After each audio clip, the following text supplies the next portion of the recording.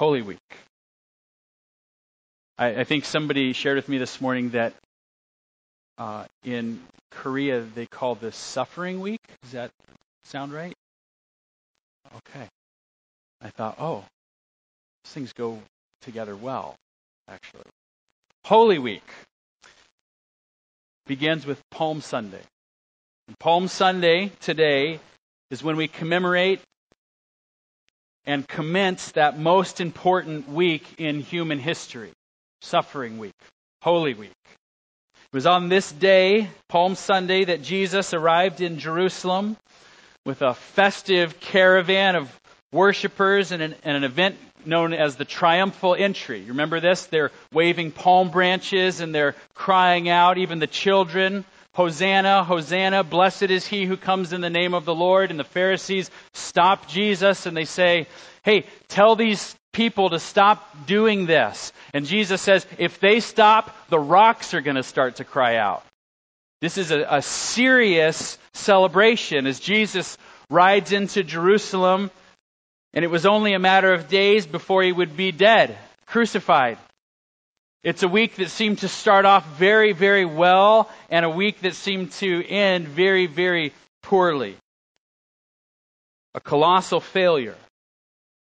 Or was it? And it just depends on whether or not we are tracking with what God was trying to accomplish through that week. What God was trying to accomplish through that apparent failure. Last year, as I'm sure you remember from my previous Palm Sunday sermon, we talked about some of the things that Jesus was accomplishing in Holy Week. We talked about how things are not as they appear during this strange turn of events where Jesus rides in celebration and then ends the week with crucifixion.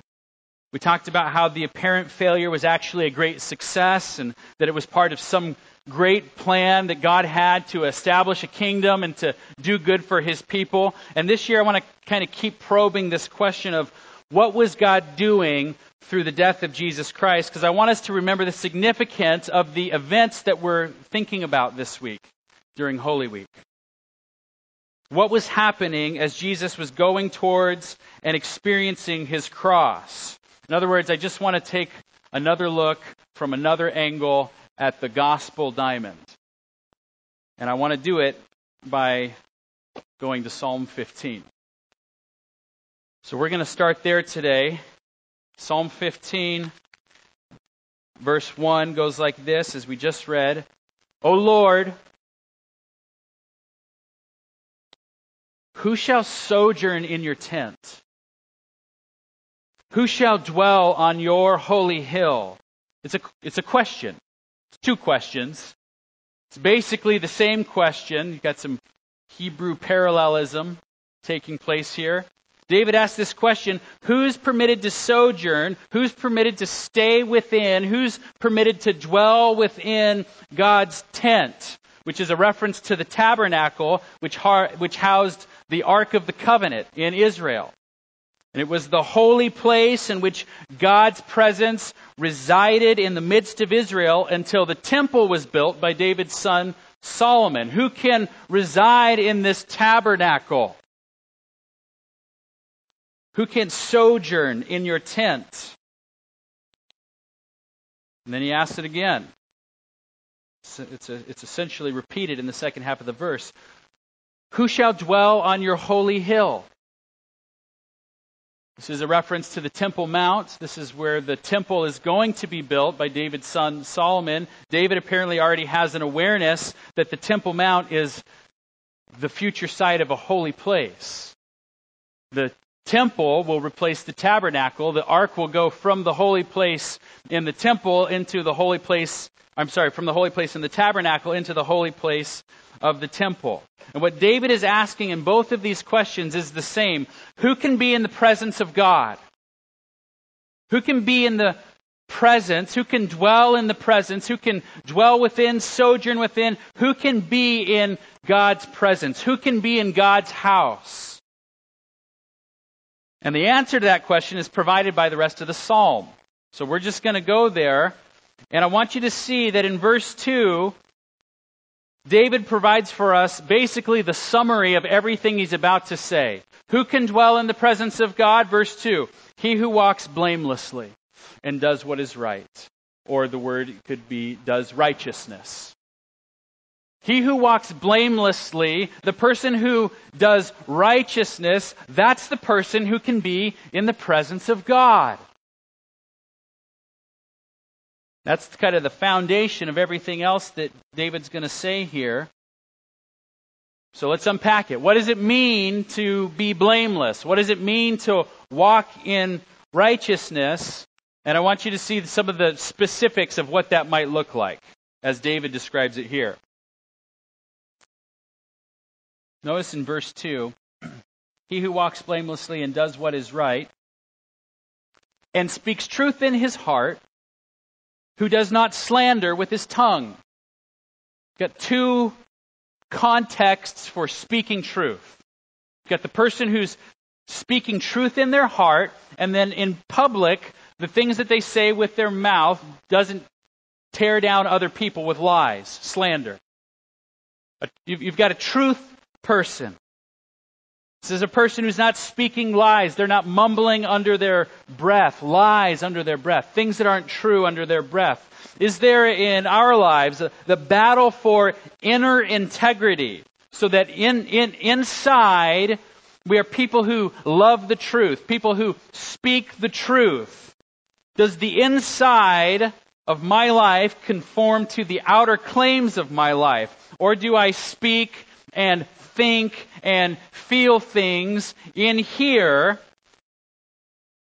in a way that reflects an alternative reality on the inside?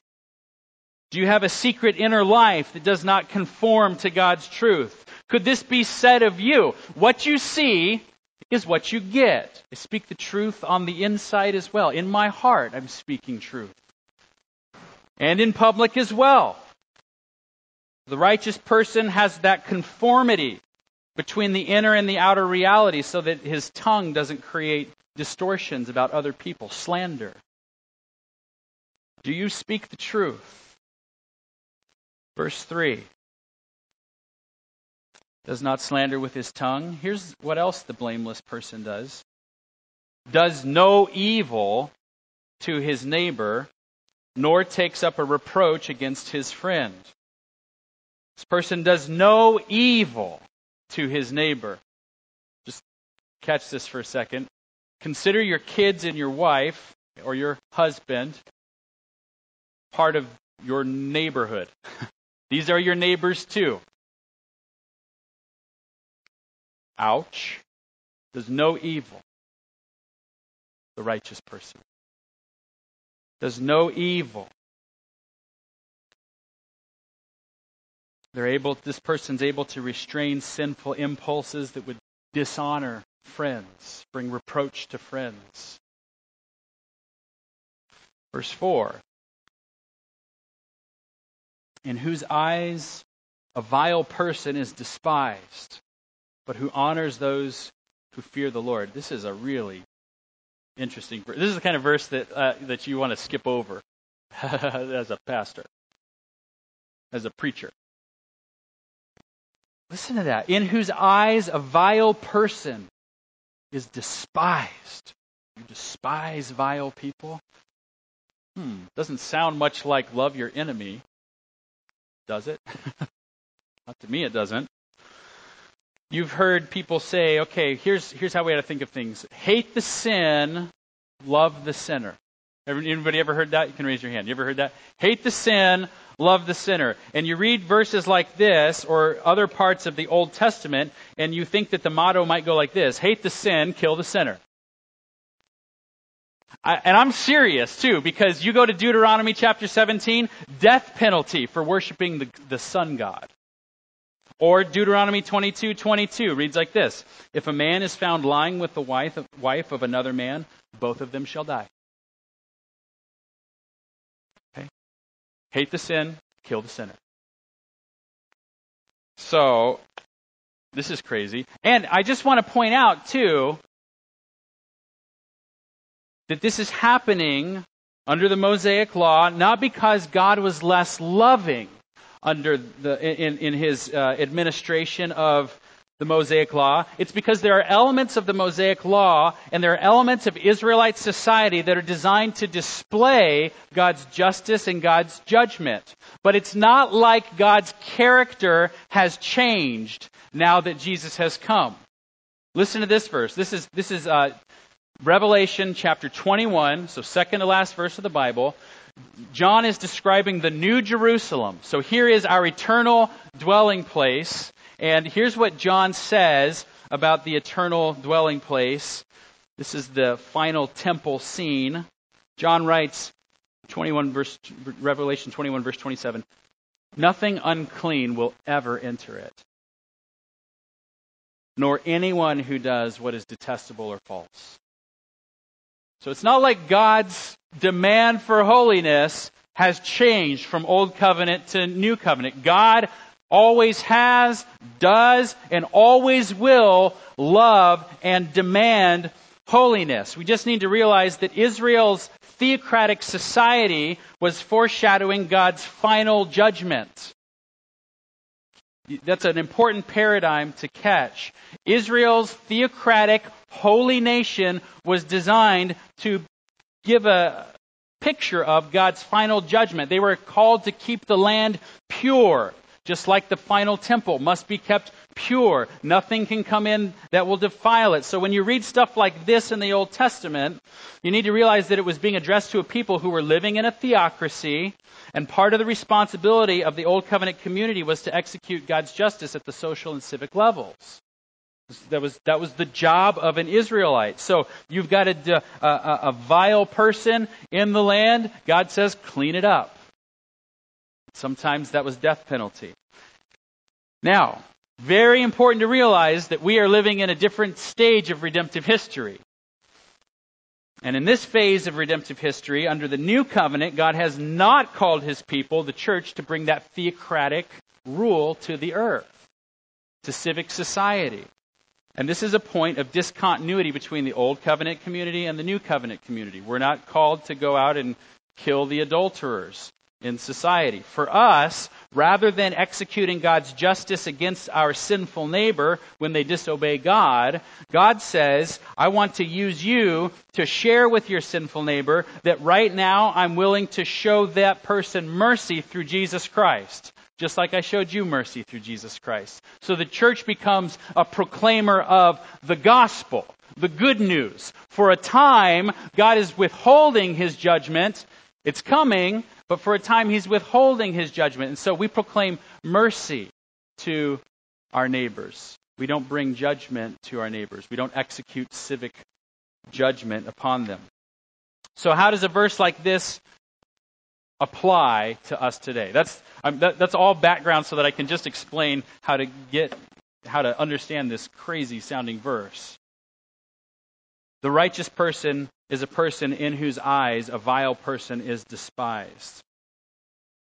The way to think of it is to try to identify what this verse tells us about the unchanging nature of God, and then align ourselves with God in ways that conform to the responsibilities of the New Covenant community.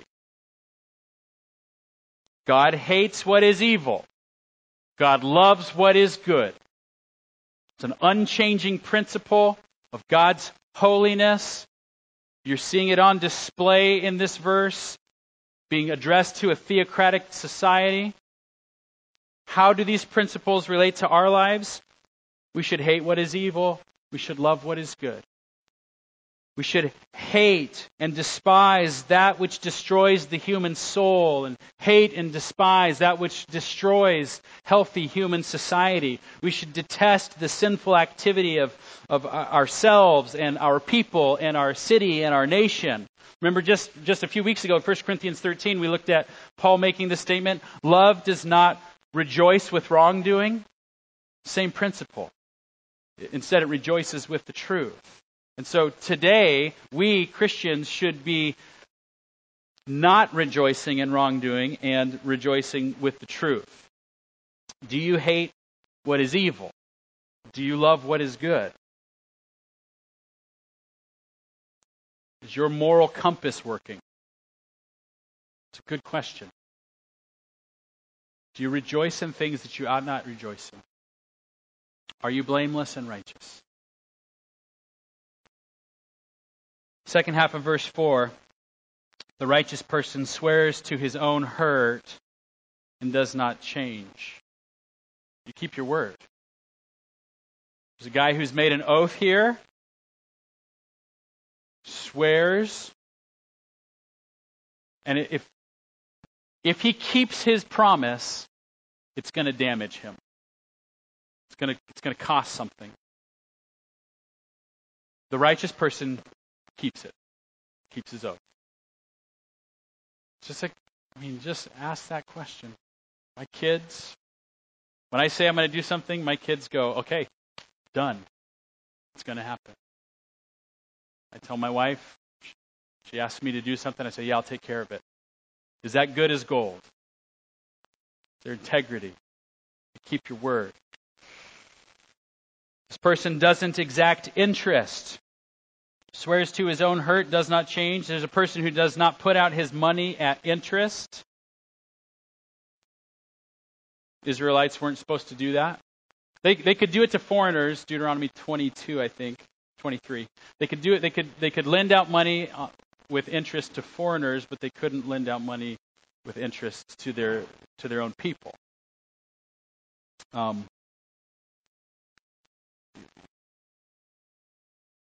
Here you have a person who's being generous, not being greedy for gain. It's probably the principle that's at work in Israel there, where God says, I don't want you to take interest from your neighbor.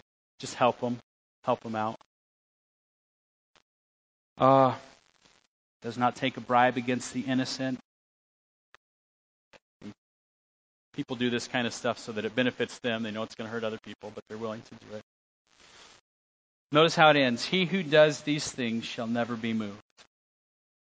The righteous person will never be moved. The blameless person will never be moved. There is a secure fastening in the presence of God. So, who can dwell in the presence of God?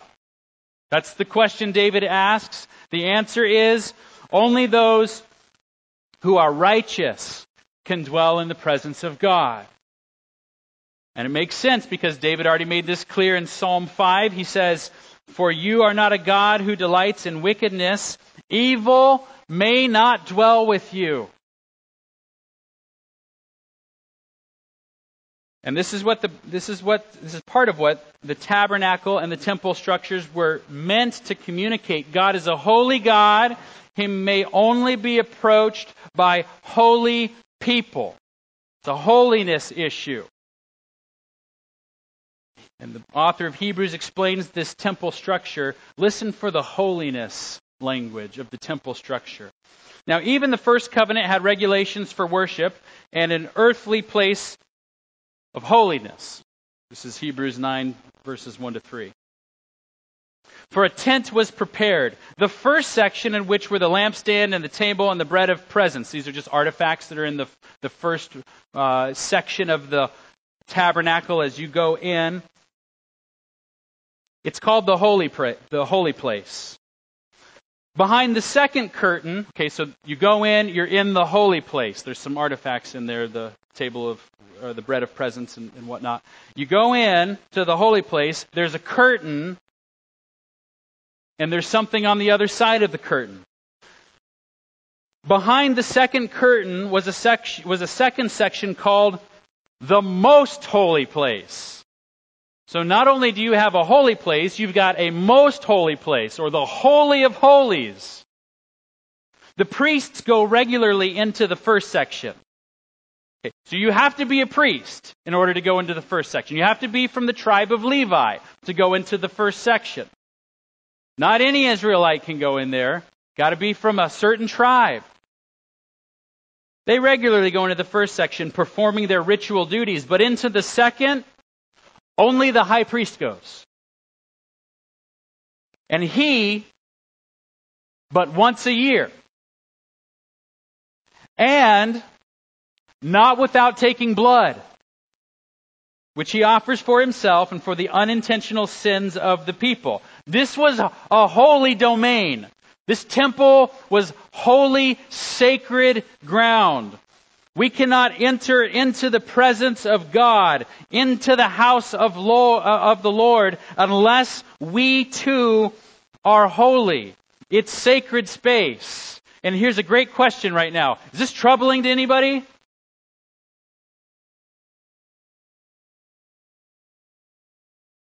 I hope so. What happens if unholy people who do unholy things come into the holy house of the Lord? Well, actually, we have a description of it in Ezekiel chapter 8 to 11. And so I'm going to read you some sections. Here's Ezekiel 8:6. And he said to me, Son of man, so here's God talking to Ezekiel, do you see what they are doing? This is in reference to Israel now. The great abominations that the house of Israel are committing here to drive me far from my sanctuary. What happens when unholy people come into the holy house of God? They drive me far from my sanctuary. Israel is in love with false gods at this point. They're coming toward the end of their existence as a geopolitical nation. Their land is filled with the unrighteous fruit of their idolatry. And because of their unholiness, God is going to leave the temple.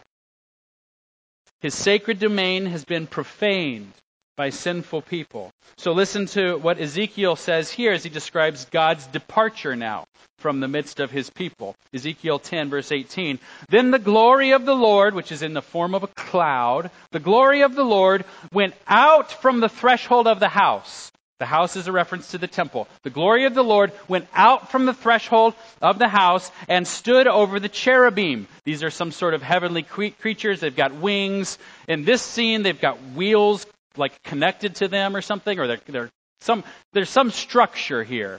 It's a throne. The cherubim have these wheels. The glory of the Lord. Let's see. It goes out from the threshold of the house. It stands over the cherubim, and the cherubim lifted up their wings and mounted up from the earth before my eyes as they went out, and with the wheels beside them. And they stood at the entrance of the east gate of the house of the Lord, and the glory of God, of the God of Israel, was over them. Not in the house, not in the temple. God is leaving the temple. So he's departed from the temple. He's resting over this throne that's constructed of these heavenly creatures, the cherubim. He's outside the temple entrance. And then Ezekiel 11:22. Then the cherubim lifted up their wings with the wheels beside them, and the glory of the God of Israel was over them. And the glory of the Lord went up from the midst of the city and stood on the mountain that is on the east side of the city. And with this, God is gone. He's left the temple because of the unrighteousness of the people who have profaned his holy place. And when God leaves the temple, it means his favor is not on you. He will not dwell with you. It means he is against you because you have turned against him in favor of other delights. Now, I was just reading through Hosea this week, and this is a brutal passage. Here's what happens when God leaves the midst of his people, when people are outside the presence of God because of their idolatry. Hosea 13:4. I am the Lord your God. From the land of Egypt, you know no God but me, and besides me, there is no Savior. It was I who knew you in the wilderness, in the land of drought. But when they had grazed, they became full. They were filled, and their heart was lifted up. Therefore they forgot me. So here's what happened with Israel. God creates a nation, rescues them, creates a nation. They are his people. He is their God. He gives them a land. He does good to them. And they get full. And they forget him. This is our story. This is my story and your story. God was under no obligation to create any of us. He made a world with creatures who were made to dwell in His presence and enjoy Him. And we enjoyed all the delights of His creation, and we forgot Him. We forgot Him.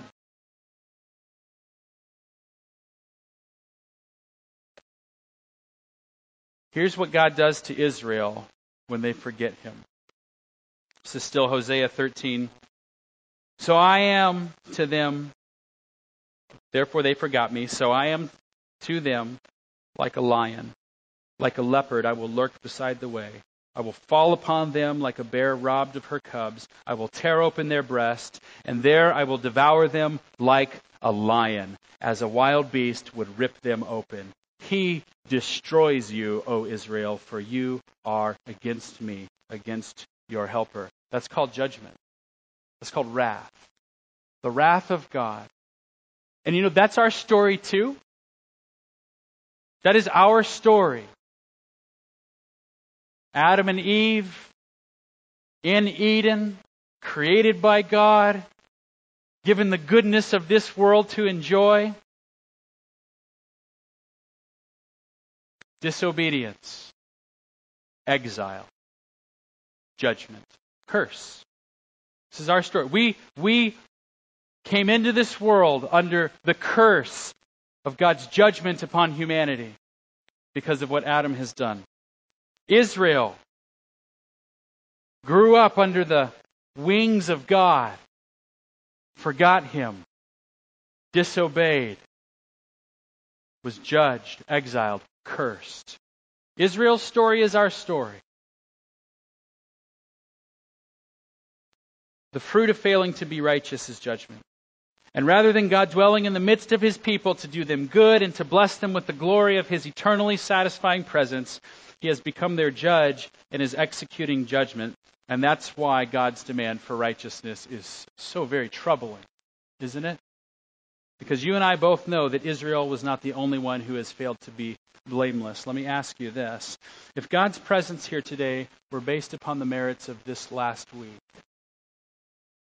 your heart, your mind, your actions this last week, if His presence here were based upon the merits of your righteousness this week, would He stay here this afternoon? If you had a bad week, I'm sure in a room this size, some of us did, would He stay here? Who can dwell in God's tent? Who can dwell on His holy hill? Who can stand in the house of the Lord? Could you? Are you, in the words of David, one who walks blamelessly and does what is right? I want you to know something this afternoon, friends. I want you to know that there's not a single person in this room who had a week that was righteous enough to secure God's presence among us here today. Not a single one of us. I also want you to know that God still demands blamelessness and that only the righteous may dwell in the house of the Lord. I want you to know that the holiness of God is incompatible with the sinfulness of humanity and that His judgment rests upon those who are not clean.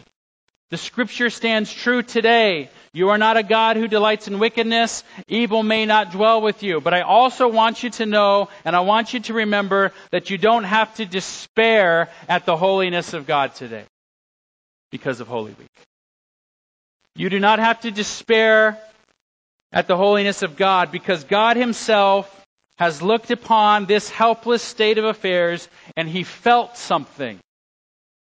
He felt something. God looked at His creatures, made in His kindness for the sake of the infinite joy of knowing Him. He looked at this cursed world that's riddled now with sinful and rebellious people. And as He looked at your soul, as He looked at my soul, as He looked at the souls of billions upon billions of men and women and children throughout history now alienated from Him, people who were cast out of Eden, people who are hostile toward Him and worthy to be cast into outer darkness forever. As He did that, He felt something. And it's captured for us in Matthew chapter 9. It goes like this. Jesus went throughout all their cities and villages, teaching in their synagogues and proclaiming the gospel of the kingdom and healing every disease and every affliction. When he saw the crowds, he felt what? Compassion. When he looked at that, he felt compassion because they were harassed and helpless, like sheep without a shepherd, Matthew says. So this wasn't a pretty scene. I don't know how you've imagined this scene where Jesus is looking out on the crowds, like there's all these, I think maybe this is how I used to imagine this. There's all these adorable people who are just like, help, help. Nobody's helping us. I don't think that's what he saw. I think it was an ugly scene. I think it's the same thing that he saw when he looks into the crowds of New York City. Same picture. Same thing he sees when he looks in the homes of Westchester County. He sees a cesspool of sinful humanity. Angry people, complaining, thankless, abusive people, selfish people, liars, proud people, diseased people, afflicted people, and helpless people. He sees helpless people. All of us were and are in ourselves fully, entirely, and utterly incapable of saving ourselves, unable to be anything other than a sinful mass of rebellion.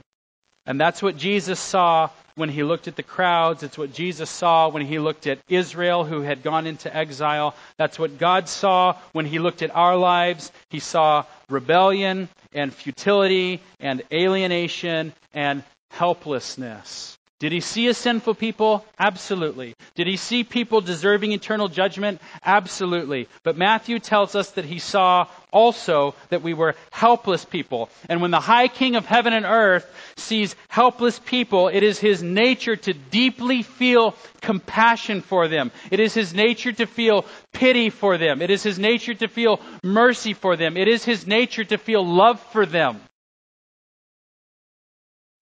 And when the compassionate love of God is roused for helpless sinners, you better stand back because he's about to do something about it. Take note. He's about to do something. Remember Hosea 13? I just read this, Hosea 13. It goes like this. They became full, they were filled, and their heart was lifted up. Therefore they forgot me, so I am to them like a lion. He destroys you, O Israel. That's chapter 13. But it's not the end of the story, because in chapter 14, we read about what God's intention was for this stubborn and alienated people.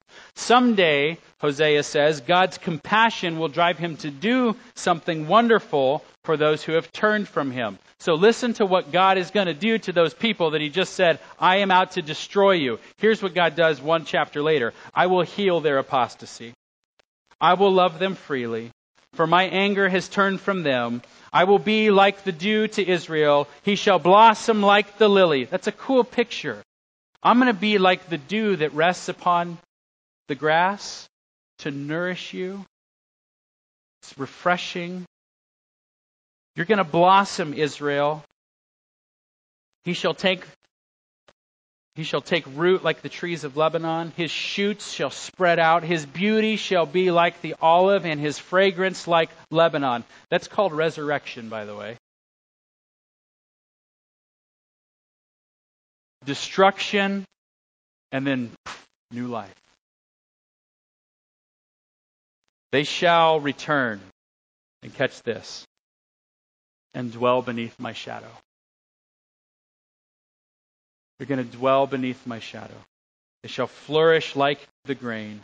They shall blossom like the vine. We don't deserve to dwell in the house of the Lord. We don't. We don't deserve to rest beneath the shadow of his love and in the joy of his presence, but that didn't stop God from making a way for it to happen anyways. If you don't feel worthy to be in the house of God today, then don't fear. Not only are you in good company, because none of us are worthy to be in the presence of God, but Jesus has made a way. That's the gospel, guys. Jesus has made a way for the alienated to be restored into the presence of God. This is what Paul says in Colossians 1. And you, who once were alienated and hostile in mind, we're not only separated, but we hate him. Or hated him until he did something to us. You, who once were alienated and hostile in mind, doing evil deeds, he has now reconciled in the body of his flesh by his death, in order to present you holy and blameless and above reproach before him. It's a beautiful progression here. Alienated, hostile in mind, doing evil deeds. What happens? Jesus shows up, and through his death now presents us to God holy and blameless. O Lord, who shall sojourn in your tent? Who shall dwell on your holy hill? David asks. And the answer is the one who has been made clean by the death of Jesus Christ. The one who has been presented holy and blameless in the sight of God through the death of Jesus Christ. It's the one who has been presented holy and blameless because of the purifying death of the Son of God for sinners, who can now dwell in the house of the Lord. And that's what Holy Week is all about. It's about what God has done to make a way for unholy people like you and me to dwell in the house of the Lord, to be in the presence of God right now and forever. Not because of what we've done, but because the Lamb of God has presented us holy and blameless in the presence of our Father. That's what's happening during Holy Week. Jesus is on his way into the city to cleanse you and to bring you into the presence of God. That's what he's doing as he rides into Jerusalem today. Palm Sunday. I'm on my way to cleanse sinners and bring them back into the presence of God. That's what he's doing as he cleanses the temple tomorrow. Stirs the hatred of the religious leaders, stirs the city into this furious crowd of people that want to see him dead. Jesus is on his way to restore you into the house of God as he eats the Passover meal and washes the feet of those who would betray him late Thursday night. That's what Jesus is doing as he's found guilty by a series of 6 trials between Thursday night and Friday morning. 6 trials. 3 by the Jews, 3 Roman trials. The Jewish trials are totally illegal.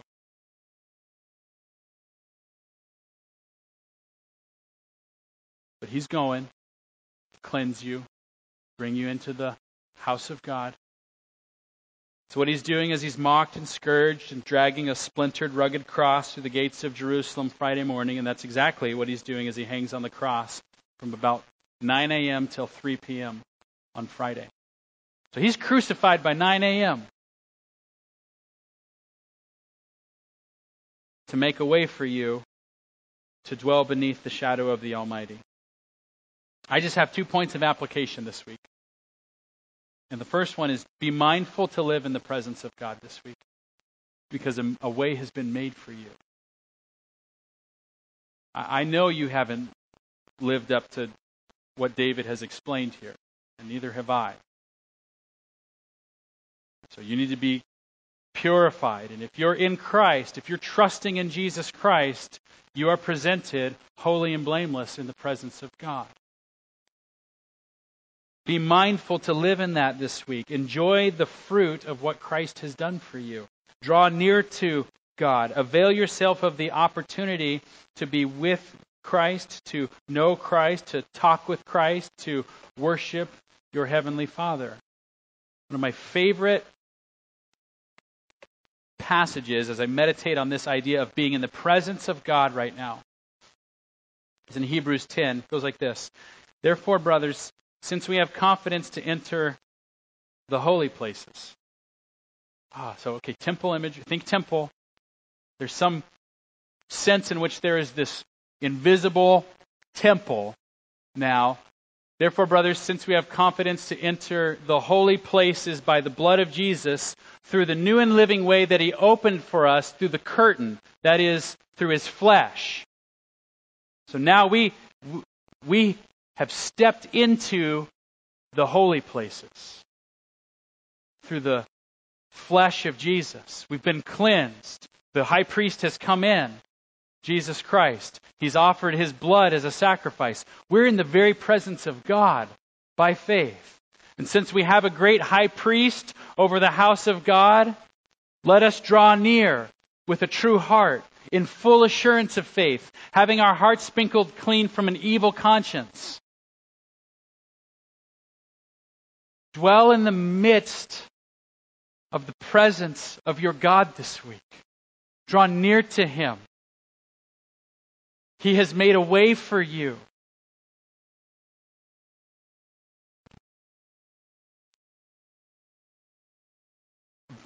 Sin can never, if you belong to Jesus, your sin this past week, as we went through Psalm 15 and all these things maybe came to your mind, you should know there's nothing that takes you outside of the curtain again. You will never be cast out of Eden again once Christ brings you in. But you should know that you can be in the holy places, in the presence of God, and have a breakdown because you're not repenting, because you're not trusting. So you can have a relational breakdown and still be positionally fine. What I'm trying to encourage you in this morning is that Christ has made the way into the temple. You can be in the presence of God. If there are things in your life that relationally are broken down, what you need to do is repent of that. Remember that Christ has paid the penalty and enjoy the presence of God this week. The second thing I want to encourage you to do this week is to be mindful to share this news with other people. Because Christians, we hold the words of life. We've been sent by Jesus to share them with other people. This is good news. There are people right now, men, women, children, who are alienated from Christ, alienated from God. They're outside the temple. They're east of Eden. They've been exiled from the land. God is not dwelling in their life. God has His judgment set against them. The good news is that there is a way to come now into the presence of God. I want to read to you the rest of this quotation about the compassion that Jesus has when He looks at the crowds. Listen to this. When He saw the crowds, He had compassion for them because they were harassed and helpless, like sheep without a shepherd. Then He said to His disciples, "The harvest is plentiful, but the laborers are few. Therefore pray earnestly to the Lord of the harvest to send out laborers into His harvest." Next week is Easter Sunday. That means that you will have great opportunities this week, if you are willing, to have great conversations with all kinds of people about Jesus. Ask people what they just try this week. Ask somebody what they do for Easter.